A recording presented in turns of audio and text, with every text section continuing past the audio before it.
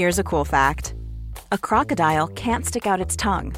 Another cool fact, you can get short-term health insurance for a month or just under a year in some states. United Healthcare short-term insurance plans are designed for people who are between jobs, coming off their parents' plan, or turning a side hustle into a full-time gig. Underwritten by Golden Rule Insurance Company, they offer flexible, budget-friendly coverage with access to a nationwide network of doctors and hospitals. Get more cool facts about United Healthcare short-term plans at uh1.com. Hi, welcome to Hollywood Crime Scene. This is Rachel Fisher. Hi, this is Desi Jetikin. It's warm. It's warm today. I'm taking my little sweater off. It is so hot in here, and I don't want to turn the air conditioning on because of the noise. Obviously, yeah. So it's just weird that it really seems like the temperature got hot lately. It feels and it's like not going away. It feels like summertime yes. right now. This is very exciting news for everybody who's not in Los Angeles. Yeah. So anyway, that's what the weather is. What are we? Oh, speaking of hot, our hot patrons. Yeah, let's talk about those people. Let's talk about the people who subscribed to our Patreon this past week. Patreon.com/Hollywood Crime Scene. This week we had Shanti, Jen, Lisa, Leah, Kelly, Susan, Gabby, Sarah, Alessia, Jess, Stephanie, Michaela, Courtney, Vanessa, another Vanessa, Milky, Charlotte, Tammy, Kaylee, Dean, Kristen, and Amanda. Thank you. Thank you so much. So we are back for part 3 of Ava Gardner. As I said, there's so much juicy stories. I had to drag it out. And this episode does not skimp. When I was reading it, I was like, oh shit, this is chock full too. It's not like the dregs. Right. The rest of the story, the final years, she went to the grocery store with her corgi. No, there's still a lot of juicy stuff happening. Once again, the 3 books I used are Ava, My Story by Ava Gardner, Ava Gardner, The Secret Conversations by Peter Evans, and Ava Gardner, Love is Nothing by Lee Server. Let's get started because this is long.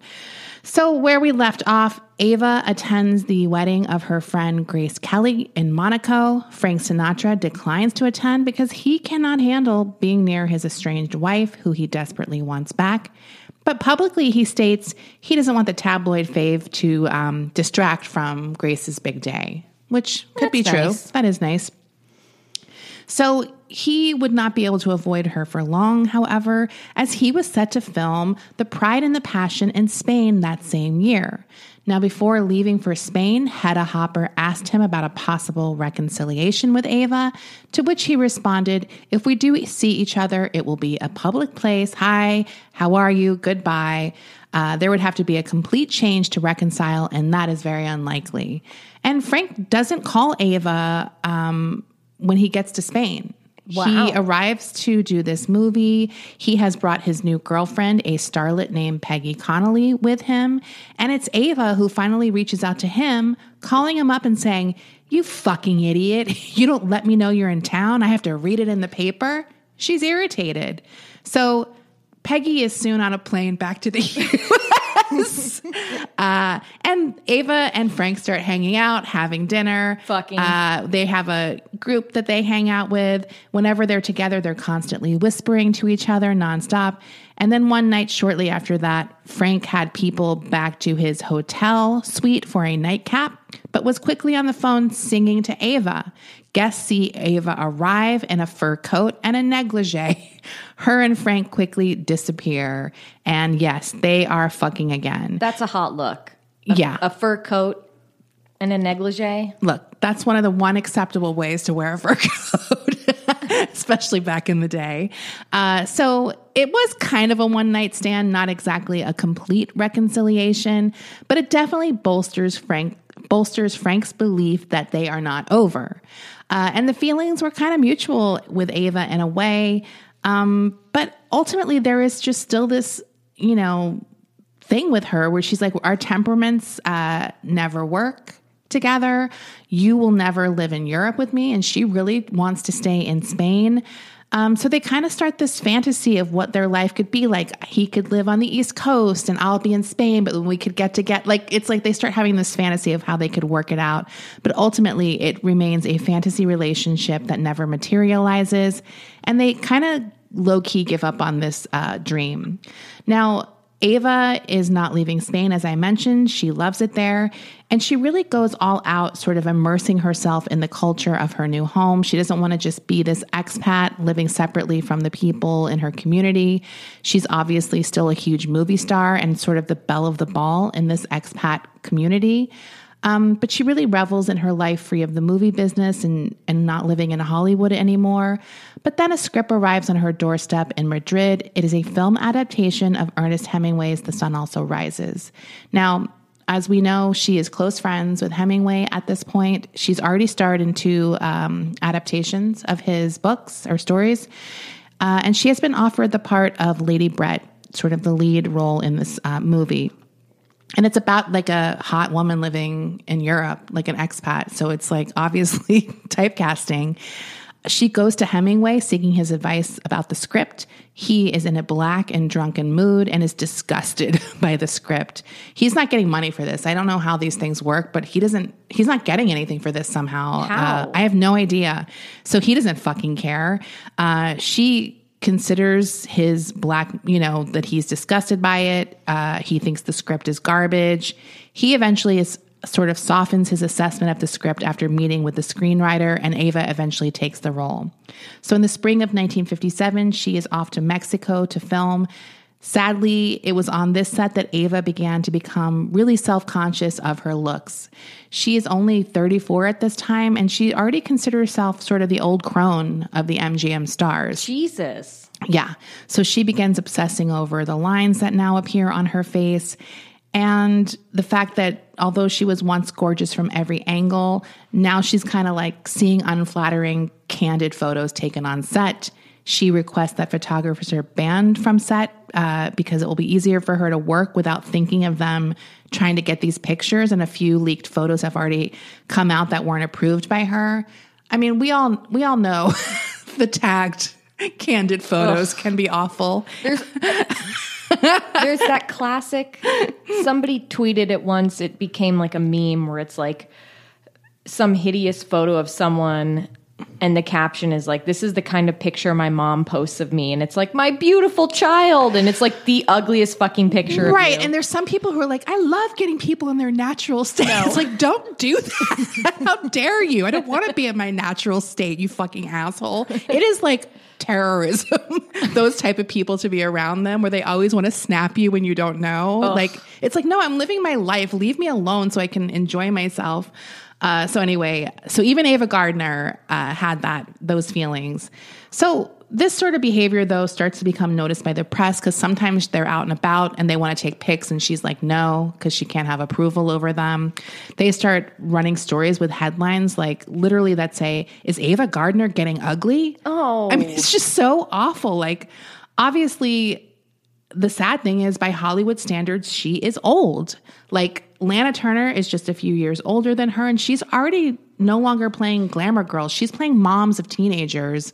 Like, it's often like crazy when you look at some of these movies where like there's like a movie where Lana Turner is playing this mom and she's kind of more stuffy and not really the glamour girl anymore. And you're like, oh, she was like 38. And like they're already acting like she's a school marm, like an old, fucking old maid or something. It's wild. It's really fucked. It's very fucked up. So this is a time of very low self-esteem for Ava. But she was also able to finally file for divorce from Frank in Mexico City, and that is finalized in June of 1957. They were separated for like over 3 years, but now they're finally divorced. By October, she is back in Spain. And when she's back in Spain, she goes to visit the bull ranch of a wealthy bull breeder she met through Hemingway. Now, a lot of people have gathered at this event. It's almost like a celebration to check out this guy's latest bulls that have been born. She loves bullfighters. She's really into it. It makes her rock hard. Like, she's fucking into it. This is like the third bull guy, right? Yes. She's not fucking this guy, but she's still, it's like, I mean, I guess it's like a big thing in Spain. Right. Like, for sure. So the crowd at some point starts encouraging Ava to enter the ring on horseback. Ava is drunk on absinthe and cognac, which is a combo referred to as Sole Sombra, sun and shadow. I'm imagining it's a very potent combo. I've never had absinthe, but we all know day drinking. You get drunk fast when you day drink. In my experience, Day drinking is a totally different vibe. it is. Yeah, it's like blackout. I'll have like 2 drinks and be like falling asleep at 3 p.m. Like, it's crazy. You always fall asleep at 3 p.m. Yeah. And then you wake up at like 7 and you're like, what part of the day is it? You think it's like the AM or something? It's crazy. Yeah. So needless to say, Ava has 0 experience horseback riding. When the bull comes out, the horse rears back, throwing Ava to the ground, and she lands on her cheek, which is so forceful it is equivalent to being hit in the face with a bat. She has a massive bruise and swelling that is the size of her fist on this cheek. Now, doctors recommend she do nothing. They say just let it subside, which it does, but not completely. It is still the size of a walnut after a few days. Now, Ava had already been insecure about her looks. This is adding to it. And her face is still her fortune, even if she is insecure about her looks. Frank Sinatra visits her. He sees her. He says, "Oh, honey, you ain't making any films looking like that." Like, it is very noticeable, according to him. That's not the answer you want to hear. No, but he does try to hook her up with a world famous plastic surgeon who specializes in fixing faces. He recommends some kind of chemical injection that will shrink it. And that frightens her because she's like, will that make it worse? Like, it's scary to her. She doesn't want to fuck with her face. So the press starts sniffing around and stories about her face-ruining injury are surfacing. And this makes her severely depressed. She doesn't know what to do. As I said, she's already struggling with this idea that she is an over-the-hill beauty at the age of 34. She refuses to leave her home. She doesn't want to be photographed. So in her mind now, her beauty is gone and so is her career. After all, she doesn't consider herself a great actress, and beauty was all she thinks she had. The injury became almost like a punctuation mark, like the formal ending of her youthful beauty in her mind. Like, this was it, the end. Now, adding to the anxiety, she still has one more film to do with MGM, The Naked Maja, and she prays that makeup and cinematography will save her from looking like she has this injury. And it is almost undetectable in the film. But she is a needy mess on the set initially, and she, at this point, has really romanticized Frank Sinatra. He has become her knight in shining armor, someone she can always rely on, and she often plays his records while she's like in her room filming this movie, like to be close to him. She begs him to visit. But she eventually becomes distracted from all that self-pity when she gets herself a new on-set romance. Her co-star in the film is an actor named Tony Franciosa. He is another high-strung Italian-American, which is exactly her type right now. Unfortunately, Tony is married to Shelley Winters. Now, they initially managed to keep this romance on the DL despite partying in Rome whenever they aren't filming. Unfortunately for them, this period coincides with the rise of Italian street photographers. Now, these are almost all young men who were basically considered on the same level as beggars during this period. They were snapping pics to get money to survive, and that made a desperation in their attempt to get these photos. They quickly realized their best bet is to get a picture of an American movie star who at this time are frequenting an area in Rome called Via Veneto. Now, Ava has become a popular target while she is in Rome filming. On August 15th, 1958, Tony and Ava are out celebrating the Feast of Assumption. Photographers get word that Ava and Tony are drinking at a nightclub, and they all descend on this site. Now, remember, this is pre-telephoto lens. The photographers had to be up close, and they often had those oldie-timey huge flash bulbs like going off. So they're like in your fucking face during this period. So it could be quite frightening to kind of be unexpectedly attacked by these photographers. Ava screams and Tony starts beating the shit out of one of the photographers. Now, the whole thing ensues, but the couple eventually get away unharmed. Someone hears about this incident and writes a story about it, eventually gets titled The Terrible Night on Via Veneto.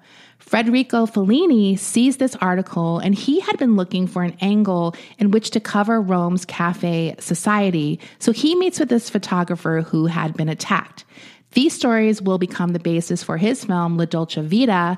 The character played by Anita Ekberg is based on Ava Gardner. She is the movie star character in that movie. And this is the film where the word paparazzi comes from. The photographer in the film, one of them is a news photographer. He is called paparazzo in the movie. And that word is sort of based on an Italian slang word for mosquito. So that's where the word paparazzi comes from. It's based on this character's name in the film La Dolce Vita. Isn't that interesting? They are mosquitoes. Yeah, I mean, it's perfect. I had no idea that was based on like real events, that movie. Yeah. I love that movie. And it's such a good poster. And her with the kitten on the head. Yeah, that was like my favorite scene. I was like, what is this? It's incredible. I want a kitten on my head. So this incident, though, is the least of their troubles because now the couple has to face something even worse, the wrath of Shelley Winters. Nobody wants that. Look, that's a movie I would watch, The Wrath of Shelley Winters. It sounds good. So Shelley is immediately on her way to Rome.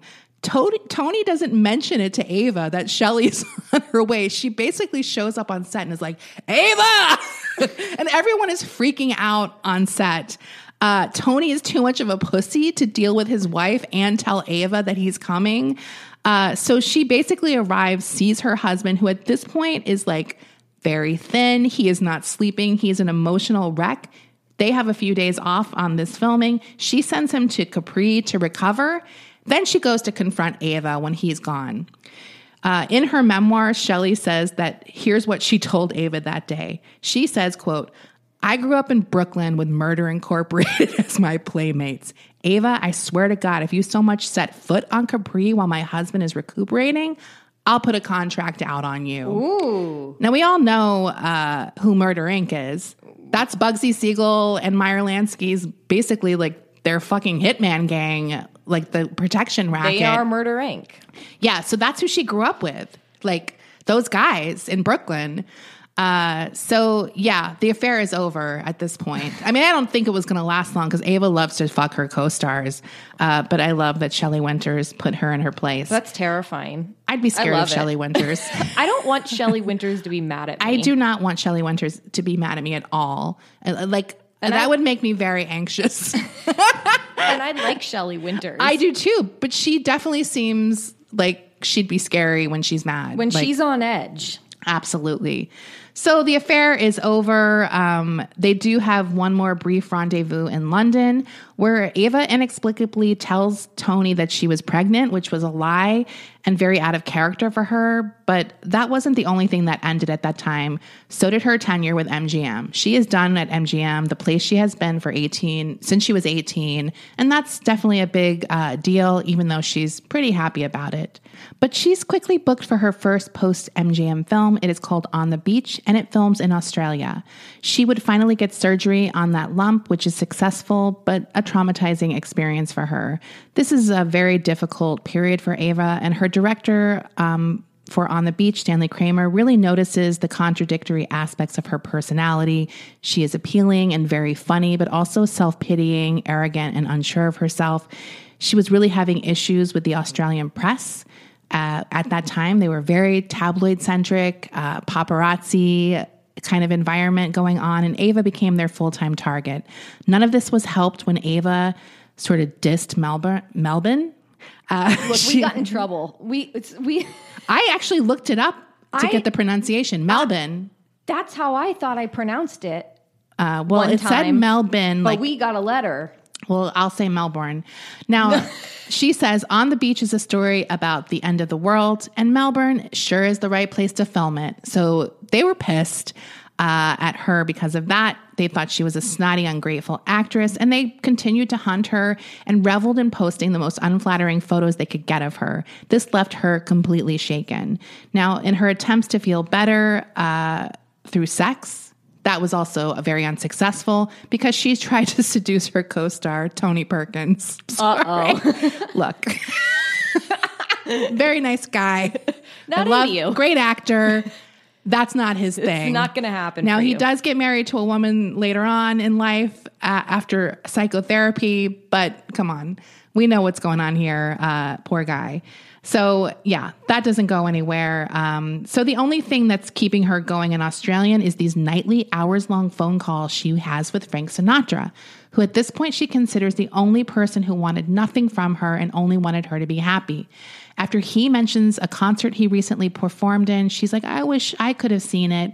He arranges a one-night singing engagement in Australia just so they could set eyes on each other. She sits in the front row, they lock eyes, and he sings All of Me to her. They leave the concert and spend the night together in Frank's suite. Now, for the rest of 1959, she basically just drifts around the world, eventually ending up in Cuba. She had visited pre-revolutionary Cuba before, earlier, sometimes staying with Ernest Hemingway. He had a house outside of Havana. It is there that he had Ava as a guest. She swam in his pool without a swimsuit. And he allegedly told his staff that the water was never to be emptied. Oh, God. That's kind of horny. So, as most of us know, in January of 1959, Castro overthrew Batista in the Cuban Revolution, and he is now in power. So, she was kind of fascinated by Castro, and obviously he was a little fascinated by this movie star. She goes to Cuba, and he basically makes her sort of his guest. He gives her a tour of the headquarters. She stays at the Havana Hilton. They drink Cuba Libras together on the balcony looking over the city. They have these long conversations. He's very impressed with her, and she loves spending time with him. She asks him if he hates Americans, and he replies, only Richard Nixon. What more occurred between them is unclear. None of us know. There are rumors they had an affair, but there is no evidence of that. And he did have a 19-year-old mistress at the time who was not happy with Ava's presence. She thought that Ava was pursuing Castro, and she claimed to have intercepted notes between the two. Now, they had an argument at some point, and Gardner slapped her in an elevator, and Cuban security pulled out his pistol to restore order during this. Castro ends his contact with Ava, and she hooks up with one of his aides and eventually leaves Cuba. So she has a little exciting time there. Now, her next stop is New York City. She stays at Frank Sinatra's unused apartment. She basically has access to any of his places of residence whenever she wants. He's really rich and famous at this time. Like, he's back. Yeah. She spends her time in New York going to jazz clubs every night, and she hooks up with Miles Davis, who, like Mickey Rooney, commented on her mouth. He said she had a beautiful mouth that was soft as a motherfucker. Now, it's way hotter when Miles Davis says it than when Mickey Rooney says it. When Mickey Rooney says it, you want to file a restraining order. Yes, when Miles Davis, you want to faint. You're like, okay. Please. Now, in the fall of 1959, she is back in Europe. On the Beach is released, but the reviews are devastating. Her performance is praised. But several people... Wait, the reviews are devastating, but... Yes, I'm getting to it. Okay, but her performance is praised, but several people start saying things like she's never acted better or looked worse. I mean, in her defense, she's not supposed to look great. This is about the aftermath of a nuclear war, but obviously it's still very hurtful. So love is still elusive for her. Her beauty is fading. Her movie career is fading, according to her. And she just wants to forget it all and focus on drinking and screwing in Madrid. She puts her home that is on the outside of Madrid up for sale and moves into town to be in the hustle and bustle of it all. This is the early 60s for Ava. So she's basically... This is a very extended, last weekend, if you know what I mean.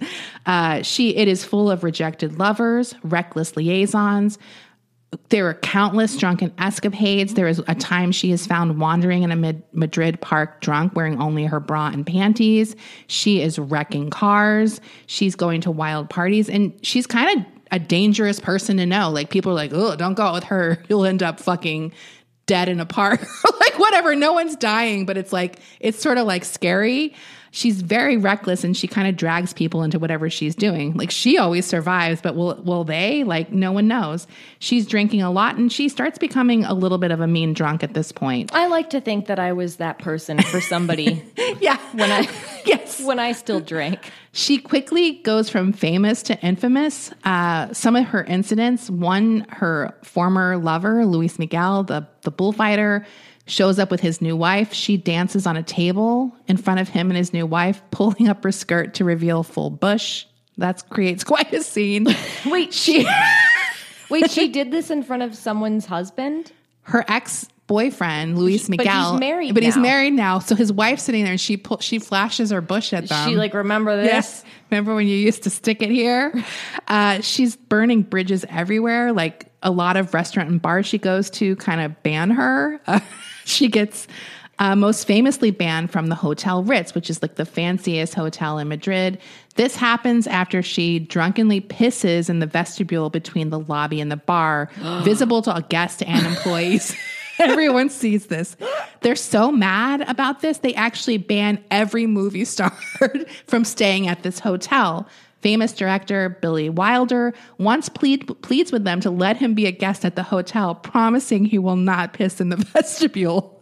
So she even tries to disguise herself to get in, but they would keep busting her. Like, this is the level of drunk Ava is at this point. Like, she'll take her friend and like try to sneak in. They'll catch her and she'll be outside, be like, you bastards, and then come up with the next plan to get back in the Hotel Ritz. They know she's the pisser. Absolutely. Her behavior is so wild that once Robert Mitchum is there filming in Spain, hanging out with a mutual friend, he finds out that Ava is on her way, and he starts to hide. He's like, don't tell her I'm here. If I get together with her, I'm done for. Like, he's scared of hanging out with Ava. Like, that is how out there she is. She continues her wild ways in Spain, even getting into it with her new neighbor, ex-Argentinian dictator Juan Perón. Stop it. I'm not kidding. Now, he has been exiled from Argentina after a 1955 coup. He moves to Madrid in 1960 with his soon-to-be third wife, Isabel, and he gets an apartment above Ava Gardner, like in the Plaza Argentina. That's like the area they're in. So according to the book, this is messy. It gets worse. Perón had long admired her. Obviously, we know who Evita is. Evita had a very Lana Turner, like glam girl, the bleach blonde hair. He liked movie stars. Obviously, she doesn't like his politics. He very famously provided refuge for Nazi war criminals in Argentina. This guy sucks. Yeah. And she's like, I don't like this fucking guy. Fuck this guy. But she kind of is friendly with the wife and feels bad for Isabel, so she tries to kind of keep things peaceful since they live next to each other. She often hangs out with Isabel, who makes empanadas, and they kind of hang out in the kitchen, chatting. Isabel talks about her jealousy of the late Evita, who will always be Juan's, like, the love of his life. But Ava ultimately thought Isabel, she said, according to her, was a dumb broad. Sorry. And rolled her eyes at Isabel's belief in the occult, including the time she brought a warlock home to live in the apartment with her. A warlock, a male witch. I know what a warlock is. Just in case someone else didn't know. Now, the relationship turns sour because the Perons start complaining about her all-night noisy flamenco parties. On one night, those can get very noisy. Ava sends her corgis out to attack the Perons' poodles. Sorry. She's like, go get them. Now, according to her, she's like, they didn't hurt him. Like, I just said, like, do something gently. Like, the dogs have they're corgis. They're not fucking pit bulls. So Perón calls the Guardia Civil, which is like the Spanish police military. They go to the apartment intending to arrest Ava and her guests. They're going to fucking arrest her. They back off, however, when they find out that her guests are officers from the nearby U.S. Air Base. So this is like international incident if they arrest these army guys or whatever the fuck they are. Now, this whole time, Franco, who is Spain's dictator, this fascist dictator, he's keeping surveillance on Eva because he's suspicious of why she's in Madrid. But she is literally just a party girl. Right. She's not working for the government at all. So Eva now hates Perón and begins mocking him mercilessly. She says that he used to go out onto his balcony and do speeches to imaginary crowds of supporters. What a loser. And she and her maid would go on the balcony below him and start heckling him.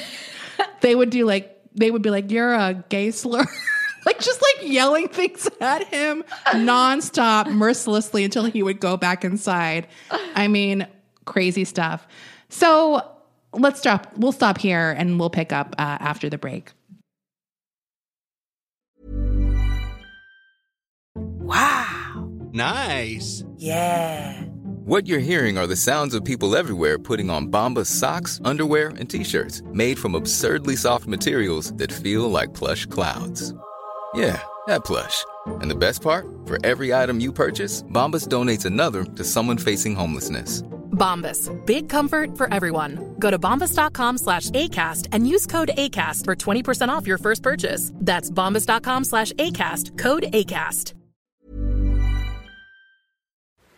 This show is sponsored by BetterHelp. I've had a really stressful year with work and family stuff, and I know I'm not alone when I say I tend to push that stress down in order to get what I need done, and that only makes things worse. We all carry around different stressors, big and small. When we keep them bottled up, it can start to affect us negatively. Therapy is a safe space to get things off your chest and to figure out how to work through whatever's weighing you down. In the past, therapy has helped me navigate many situations, from helping me to set boundaries to just becoming the best version of myself. If you are thinking of starting therapy, give BetterHelp a try. I love that it's entirely online, so it's convenient, flexible, and suited to your schedule. You just fill out a brief questionnaire to get matched with a licensed therapist, and you can switch therapists anytime for no additional charge. Get it off your chest with BetterHelp.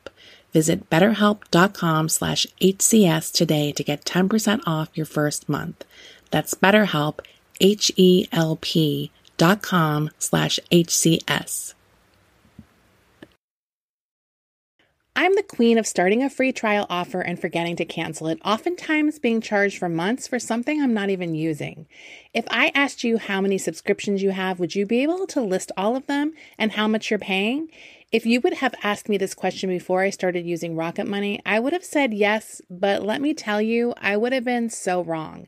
I can't believe how many I had and all the money I was wasting. With Rocket Money, I can see all of my subscriptions in one place, and if I see something I don't want, I can cancel it with a tap. I never have to get on the phone with customer service. They'll even try to get you a refund for the last couple of months of wasted money and negotiate to lower your bills for you by up to 20%. All you have to do is take a picture of your bill, and Rocket Money takes care of the rest. Rocket Money is a personal finance app that finds and cancels your unwanted subscriptions, monitors your spending, and helps lower your bills.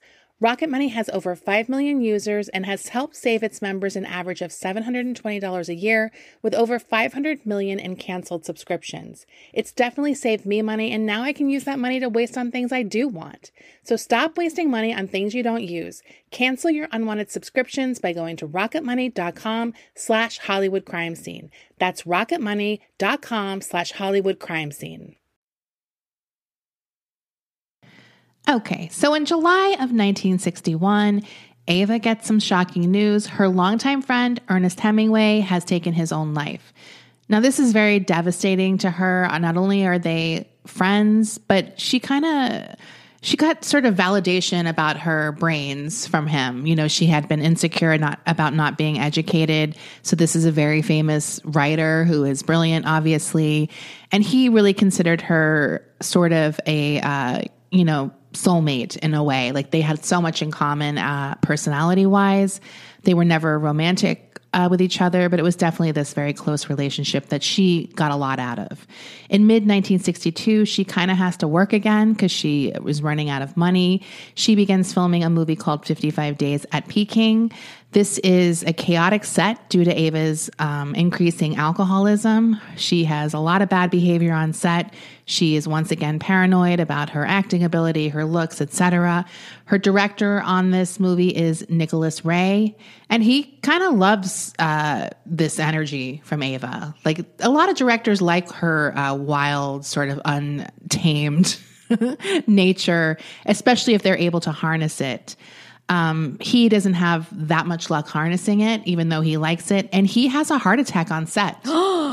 Ava feels partially responsible for this, and this will be the last feature film he directs. Did he die? Replaced? No, but he gets very sick and just kind of does TV and some documentaries, I think, and not feature films, but like lower budget kind of stuff. So once again, the reviews really focus on her looks, which is devastating. They talk about her sagging skin, her tired eyes. A lot of the men who write these reviews, because they're almost all men at this point, talk about how they have lost their sex goddess of their youth. Oh, come on. You know, she's like 40 at this time, I think. So, yeah, I mean, I would love to see pictures of all of them. I'm sure they're all super hot. Right. I mean, it's just like to write, it's like, that's you.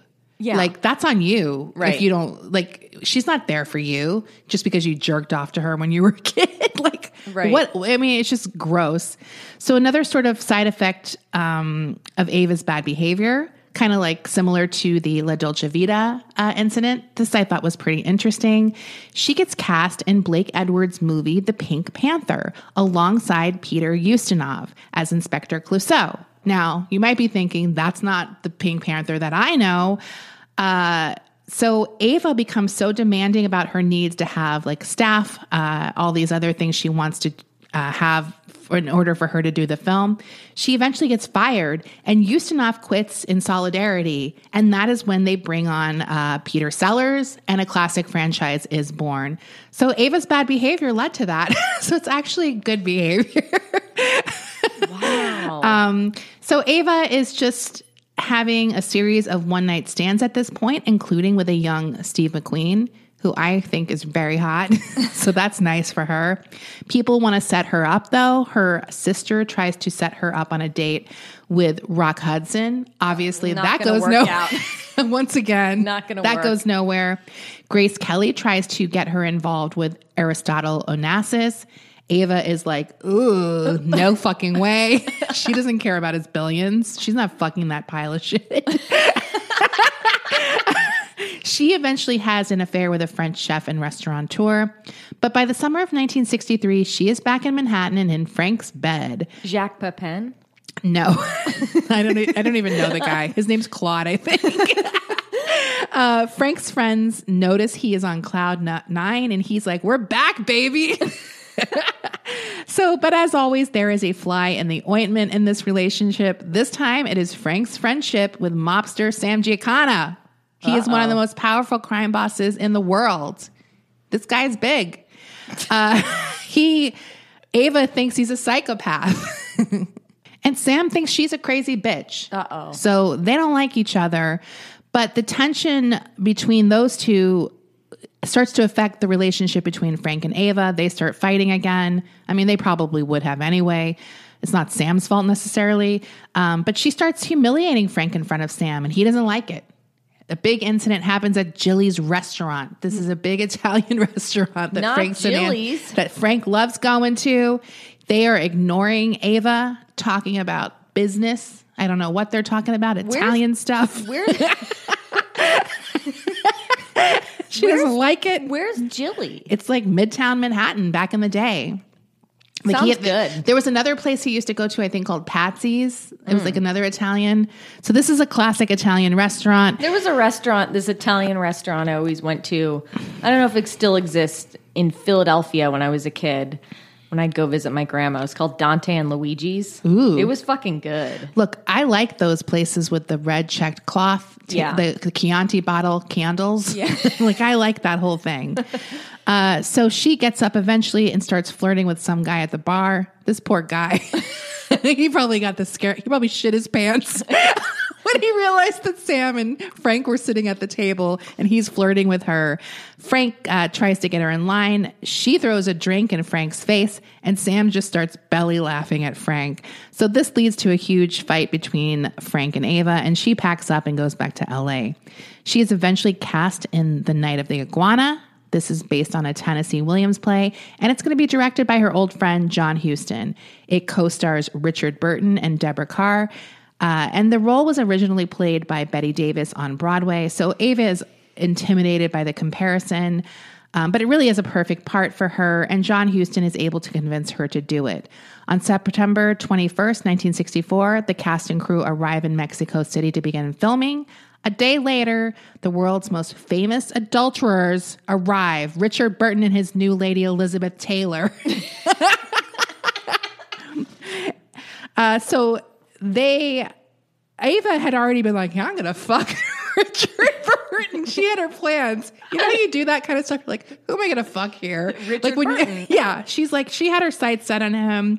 They already had a little lusty, drunken chemistry between them. Elizabeth Taylor keeps him close by her side. The Burton and Taylor affair at this time was the biggest tabloid story going, and the only thing that could have made it even more explosive would be if Ava broke it up. Luckily for Liz, Ava decided it was best not to pursue it, and she really saw her and Elizabeth as two peas in a pod, femme fatales who had both survived the MGM studio system and were both completely unable to exist in normal life. Like, they both had a lot in common. But that didn't mean Richard Burton and Ava didn't become great pals, because Ava was one of the only people who could keep up with Richard Burton in the drinking department. He is a famously hard drinker, and she could keep up with him. Ava, she busied herself fucking young himbos. she had her own things going on. She was fucking bellhops. She picked up a beach bum on the beach and fucked him. In Venice? No, this is in Mexico. Oh, okay. In Venice. At some point, Richard Burton is like, you know, don't fuck that guy because he bleaches his hair. That's trouble. So all this partying and fucking is happening. There is a movie being made at the same time. And John Huston is like very low key about it all. He managed to somehow to work it out, work around their neuroses and their alcoholism, and gets a film out of this. There are rumors that he is fucking Ava, but his girlfriend at the time, Zoe Solis, is there with their baby, Danny Huston, who becomes an actor. He is very protective of Ava, though. He also sees her as a kindred spirit. And he also thinks she is sort of a tragic figure. She is very human and beautiful, according to him, but her beauty is a curse. He tells Deborah Kerr that he feels like she has paid a real price to be this beautiful. So as if things weren't chaotic enough on set with all of the antics of the two leads, nearly the whole cast and crew get amoebic dysentery. Oh, no. The Aztec two-step. What? Diarrhea. They call it the Aztec two-step. I guess you're like dancing around trying not to shit yourself. That's fucked up. Yeah, the set is kind of cursed. So the whole set got diarrhea? Yes, everyone gets diarrhea. That's so basically. Embarrassing. Yeah, even the hot people. Even hot people get diarrhea. It's the thing that bonds us all. Everyone. So next up, as far as the curse that goes, they have these bungalows that a lot of the crew are staying in, and they collapse, almost killing some of the crew members, just bad construction. After they sort of recover from that awful incident, November 22nd, they are informed on set that President Kennedy has been assassinated.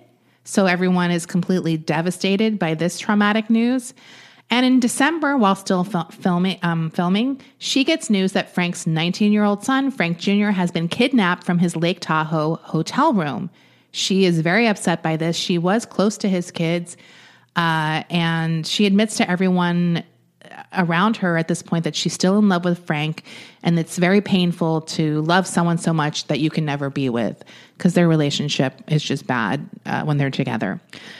Luckily, Ava has another project to take her mind off of Frank. Huston will be directing a movie soon called The Bible, based on the Bible. Is it really? Have you heard of it? Wait, is this a real movie? Yes. It wasn't really based on the Bible? Absolutely. He wants Ava in it. How long is this movie going to be? I mean, I think they focus on a few stories. It's going to be a mini series. Now, he says he wants her in every movie he does going forward. Like, he loves working with her. Ava will play Sarah, the wife and half sister of Abraham. Very horny. And early Flowers in the Attic. And that character will be played by George C. Scott. Who plays Rachel? I don't know. I didn't look that up. I don't even know if she's in this one. Like, it might just focus on Abraham. I never saw it. I don't know anything about the Bible. I don't know anything. I've never read the Bible. Cannot speak to it.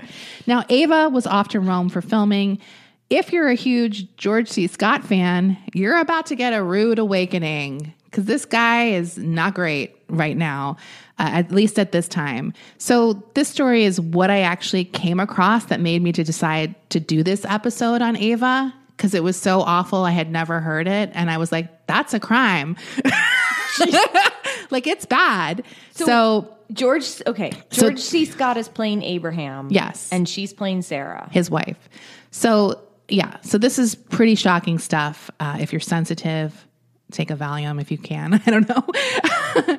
So Ava and George meet to discuss the script with Huston, and they continue discussion afterwards during dinner. George is married at the time to actress Colleen Dewhurst, and she is in Rome with him, but kind of across town, and she has a young baby at the time. I don't know if it's Campbell Scott. They have 2 kids together. I didn't look at the dates. Ava and George very quickly become inseparable. However, Ava, once again, she kind of finds George to be this mentor. Like, he is younger than her, but he is also very educated. He talks to her about poetry and politics and literature. He also falls in love with her. He is ardently in love with her. And Ava just can't resist this flattery at the time, even though anyone who knows these two knows this is not going to end well. Now, George had famously had a drinking problem.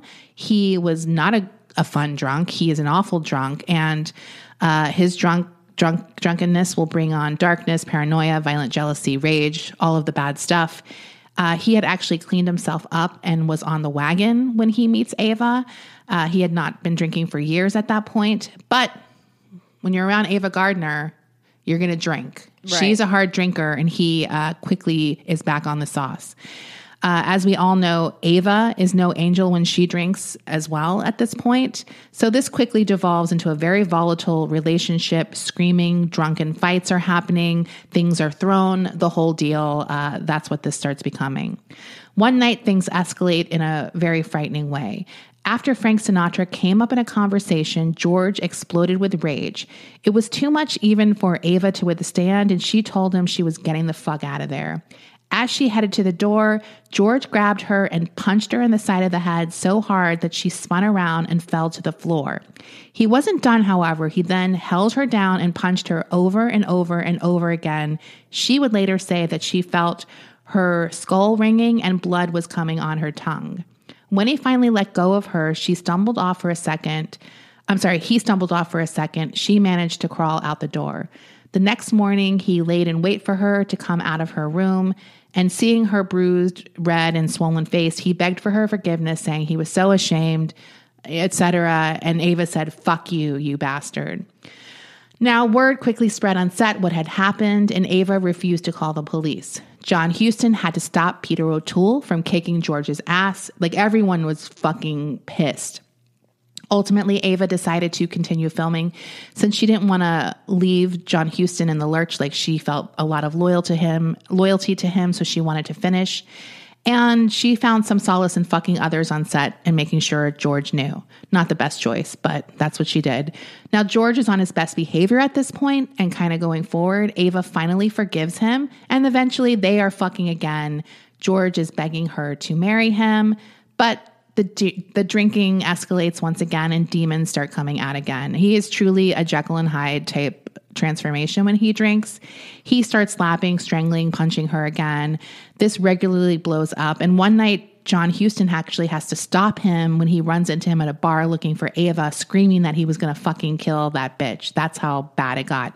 He is eventually put into a hospital and pumped full of tranquilizers to calm him down. Like, that is the level, like, he gets fucking rageful. So it's put upon Ava to lure him back to set. What? At this point, they like can't lose. This is like one of those massive, big budget spectacle movies where the cast is like 30 movie stars. So they need him to get back on set. She's sent in to fucking convince him to come back. She does it because obviously she is devoted to John Huston, and George agrees because he's devoted to her when he isn't trying to fucking murder her. So sealing the deal on his good behavior, 3 mafiosa guys pick him up one day and take him for a ride. He never speaks about what happened on that ride, but the rumors were that either Frank Sinatra sent them to deliver a message to George to fucking lay off Ava, or that John Huston hired people to play mafiosa guys for the same purpose, basically, to fucking get him in line. Nevertheless, the affair, the drinking, and the violence continue. She goes back with him, and they eventually finish filming this movie. Now, after she is done filming, she goes to England, and she shows up. A friend meets her. She shows up with her arm in a sling. She says, I got into a fight with George. He had broken her collarbone and dislocated her shoulder, and she had a bald patch on her head where he had pulled her hair out. The next day, the friend comes over for like a small gathering she has at her place in London, and she's shocked because George shows up at the party as if she's like, that's the guy who just told me beat the shit out of you the other day. So she can't believe George is there. Like, hey, I'm here. It's not even like a weird thing. So he continued to beat her up even after the Bible? The chat with the guys? Yeah. Yeah. Damn. So he shows up at the party. His face is all red and burned seeming. And so this friend asked Ava about it. And Ava says that George was so drunk and angry a few nights before while they were fighting, she locked him out of a room. He actually threw himself into the fireplace, bashing his face onto hot coals in rage. What a maniac. Then she takes her friend on a tour of the bedroom. She's like, and there's the hole George made putting his head through a closet door when she wouldn't let him in. So like, kind of like, he gets like, he snaps. Like, It's like next level. This affair goes into 1965. They go to see Othello together in London, which is quite an interesting choice if you know anything about the play, which is about sexual jealousy, among other things. Spoiler alert, this jealousy leads to Othello killing his wife. I mean, kind of like fucked up, whatever. They go out afterwards, have some drinks, and immediately get home, and George begins beating Ava once again. She finally has him arrested. He is taken to jail and charged with disturbing the peace. Like, that's the charge he gets for beating the shit out of her. This time she is finally done, according to her. George wasn't done, though, and he keeps trying to get her back, saying he's going to Mexico for a quickie divorce. They can finally get married, but Ava kind of ignores him, and it finally seems like his obsession dies down. But in late 1965, while she is staying in a bungalow at the Beverly Hills Hotel, she awakes to the sound of a window shattering. Within seconds, George is standing over her, heaving with rage, his sweat reeking of booze, and he's actually holding a bottle of booze, screaming at her that he loves her, before smashing the bottle and holding the jagged bottleneck to her throat, saying he'd rather see them both dead than lose her. She's able to talk him down, eventually calling a doctor who comes over and gives him a powerful sedative. He wakes up at some point and basically runs into the night, like runs out of the room and into the night. Ava didn't know, I don't think they see each other again after that, but she's just left shaken, thinking like, this is love. Like, I end up with broken collarbones, drunken fights, disappearing into the night. Like, that's her experience with love.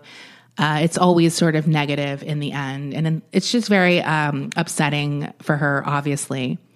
Now, around this same time, July 19th, Ava gets news that further devastates her. Frank's assistant calls her to tell her he will be marrying Mia Farrow and wanted her to hear it before the news broke. She starts crying that night and is unable to stop. She's actually checked into a hospital for exhaustion. It's so upsetting to her.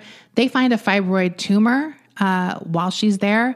Obviously, if we remember, her mother died of uterine cancer, so this freaks her out and she gets a hysterectomy. So she's really at a crossroads again right now. Despite her passion for Madrid, she decides to leave Spain. The main reason she decides to do this is kind of unclear, but there is one thing. She's being harassed by Franco at this point. They really don't care for this woman living this independent and free lifestyle. They don't like it. Like, it's a very strict country. Like, they have a lot of old-fashioned views of how women should act, and she doesn't fit that. She's also facing $1 million fine because she insulted a priest. I looked everywhere to find this story because I was like, I would love to know what she said to this priest. Apparently, according to her, he came to her apartment and insulted her first, so she was only retaliating. Yeah. I'm imagining it was probably like, you know, whore or whatever, like something like that, or calling her, whatever. So she's like, I'm out of here. Like, I'm not paying this fine. Fuck this shit. She decides to make London her home base, and she leases a flat there. By 1968, she is a permanent resident of London, and she's pretty much not working right now. Most famously, she doesn't get the role of Mrs. Robinson in The Graduate. She was up for that initially. And there's some interesting stories about why that did not work out. There may have been a seduction gone awry between Ava and Mike Nichols. They both have different versions of the story. But regardless of that, it might just be Ava's insecurity that stopped her from truly pursuing the role. And obviously it goes to Anne Bancroft, who gives an iconic performance. Now, Ava really tries to sort of reinvent herself in London, even attempting to get off booze unsuccessfully, but continuously trying to do that again and again. She works with Roddy McDowall on a film in London, but pretty much lays low. And her lifestyle does really calm down. She becomes more peaceful. She wants to live kind of a quieter life at this point. In 1971, John Huston calls on her once again to do a movie, The Life and Times of Judge Roy Bean, with Paul Newman. After that, she is back in London and once again laying low, kind of socializing. She also finds a devoted assistant housekeeper named Carmen, who will be her devoted employee for the rest of her life. Now, she is financially stable at this point. She has made some good investments, and she continues taking random acting roles if they are offered to her. And kind of like, she wants things that kind of give her something she wants. Like, she does a movie called Earthquake. This is a pretty famous disaster movie at the time in the 70s. There's a lot of these type of movies. Yeah, The Towering Inferno. Yeah, and they all have like those cast again where it's like 10 movie stars in various roles. Shelley Winters is in one. Famously. Shelley Winters giving an iconic performance was she in The Poseidon Adventure? Yes, because she is she's like the #1 underwater swimmer. I don't know if it's like a parody I saw, but I have this memory of her like holding her nose and diving underwater, but maybe that's just like a parody I saw. I can't remember. Anyways, that movie, I like these movies a lot. They're very fun. So she kind of takes it because they're setting her up in a luxury hotel suite in LA for a few months. It's like, okay, I'll do it. Like, right. I get that that's like the ideal way to take a job. Now, although she is not out and about socializing when she's filming this movie in LA, she does agree to attend MGM's 50th anniversary celebration. That ends up being a very bittersweet reminder of what was but is no more. And not just for Ava, but for many of the old MGM stars who attend this event. I can see that being very grim. Like, at the same time, it's a celebration, but it's kind of like, oh yeah, we used to have it all. In July of 1976, Sinatra is in the news again because he marries Barbara, a former Las Vegas showgirl and ex-wife of Zeppo Marx. It didn't sting nearly as much as the Mia Farrow wedding did previously, but at this point, Ava and Frank had a well-established friendship, and it was really nothing more at this point. They were just very close and relied on each other. But eventually, Barbara comes between them. She doesn't like this close friendship. She says whatever they had together was too much now that he had a wife. And the phone calls and letters become more and more infrequent between Frank and Ava. He also had a marble statue that was made of Ava for the Barefoot Contessa. He purchased that from the studio after filming and put it in his garden, and Barbara had it removed. So she's really cutting ties between them.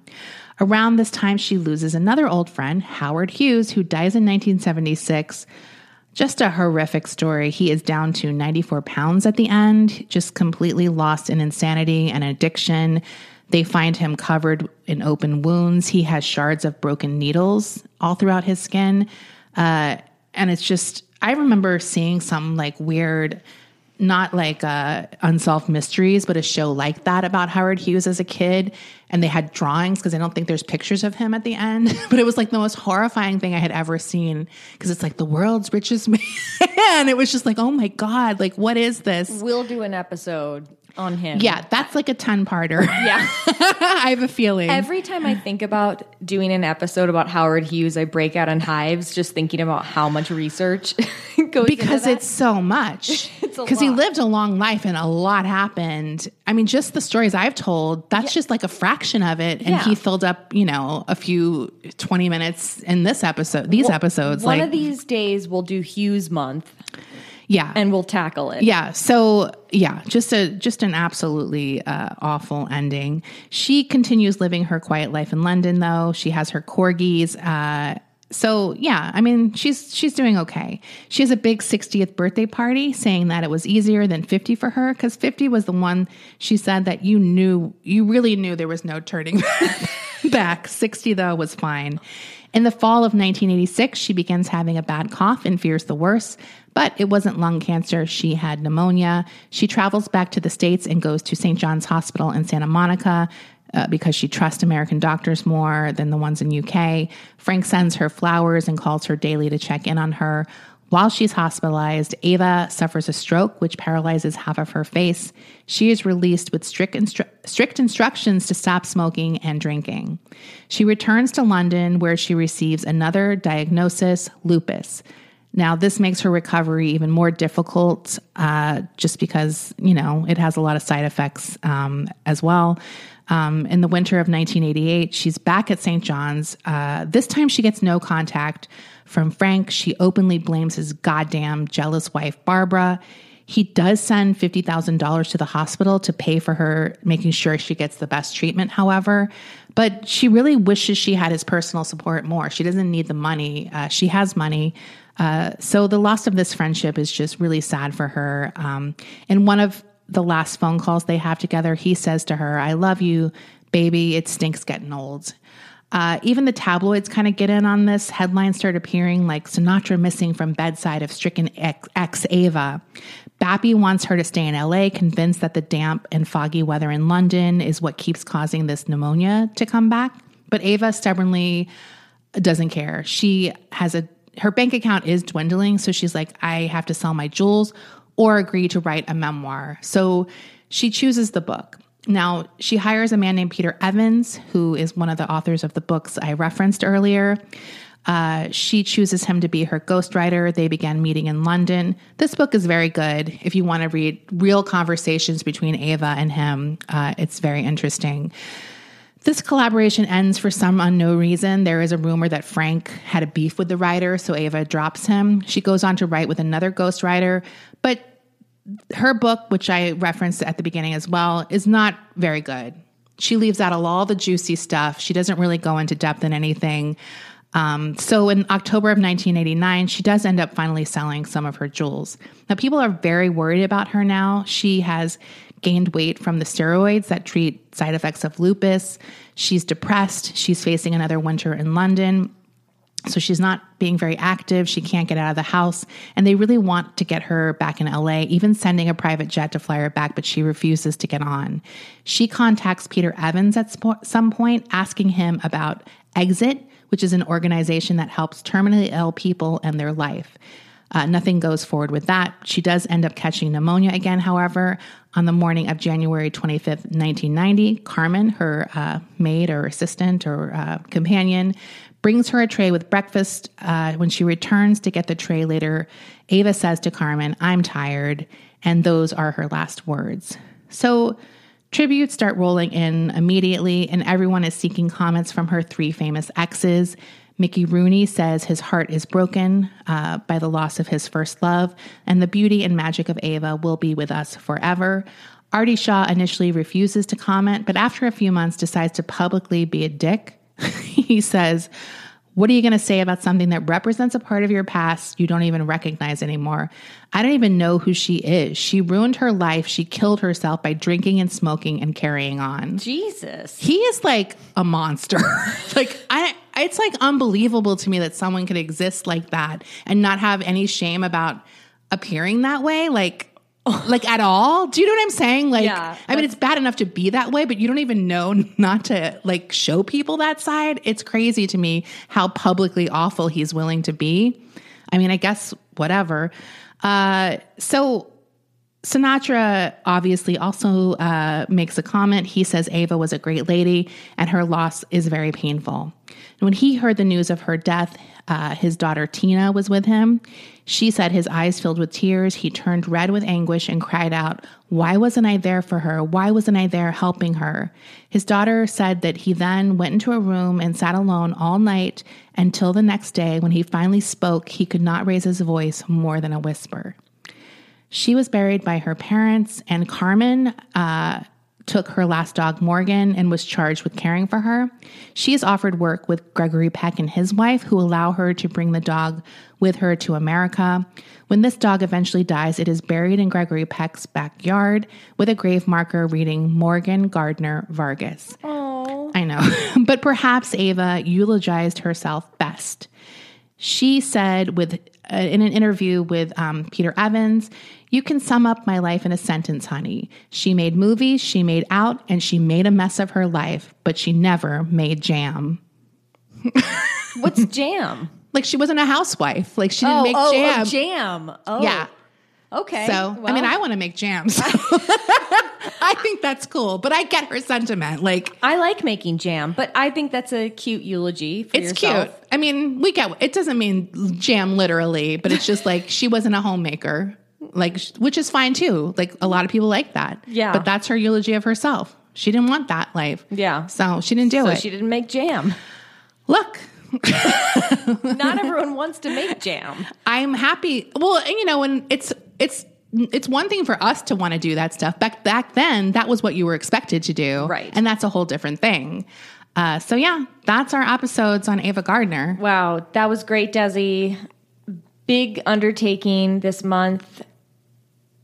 It's always unexpected though, because I didn't know it was going to be this long. Remember when I thought that my Titanic was going to be only 2 parts, and then it was 4 parts? Was it 4? Yes, Shit. it was 4 parts. The same thing. I mean, I think I wouldn't do it if I knew. I'd be like, oh, maybe I'll do that another time. Yeah. So it works out because it's like, it's harder to take those, like with the Howard Hughes, it's like scarier if you know it's going to be long. I think when people sometimes email us, they're like, have you ever thought about doing this episode? It's like, yes, we have thought about all of the episodes.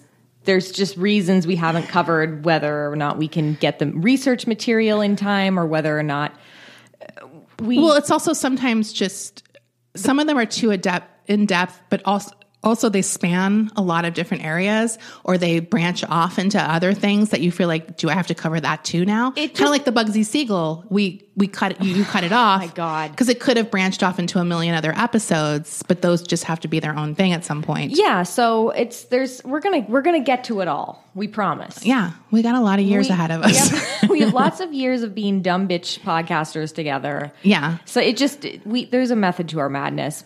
Anyway, that being said, great episode, 3-part episode, Desi. We're going to record our after show right now. Which will be up on Patreon. That'll be up on our Patreon page, patreon.com/Hollywood Crime Scene. And we will see you all for the mini episode in a couple days. Bye. Bye. Ever catch yourself eating the same flavorless dinner 3 days in a row?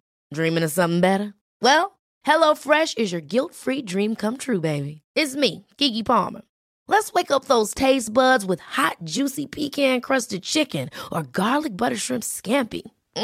Hello Fresh. Stop dreaming of all the delicious possibilities and dig in at HelloFresh.com. Let's get this dinner party started.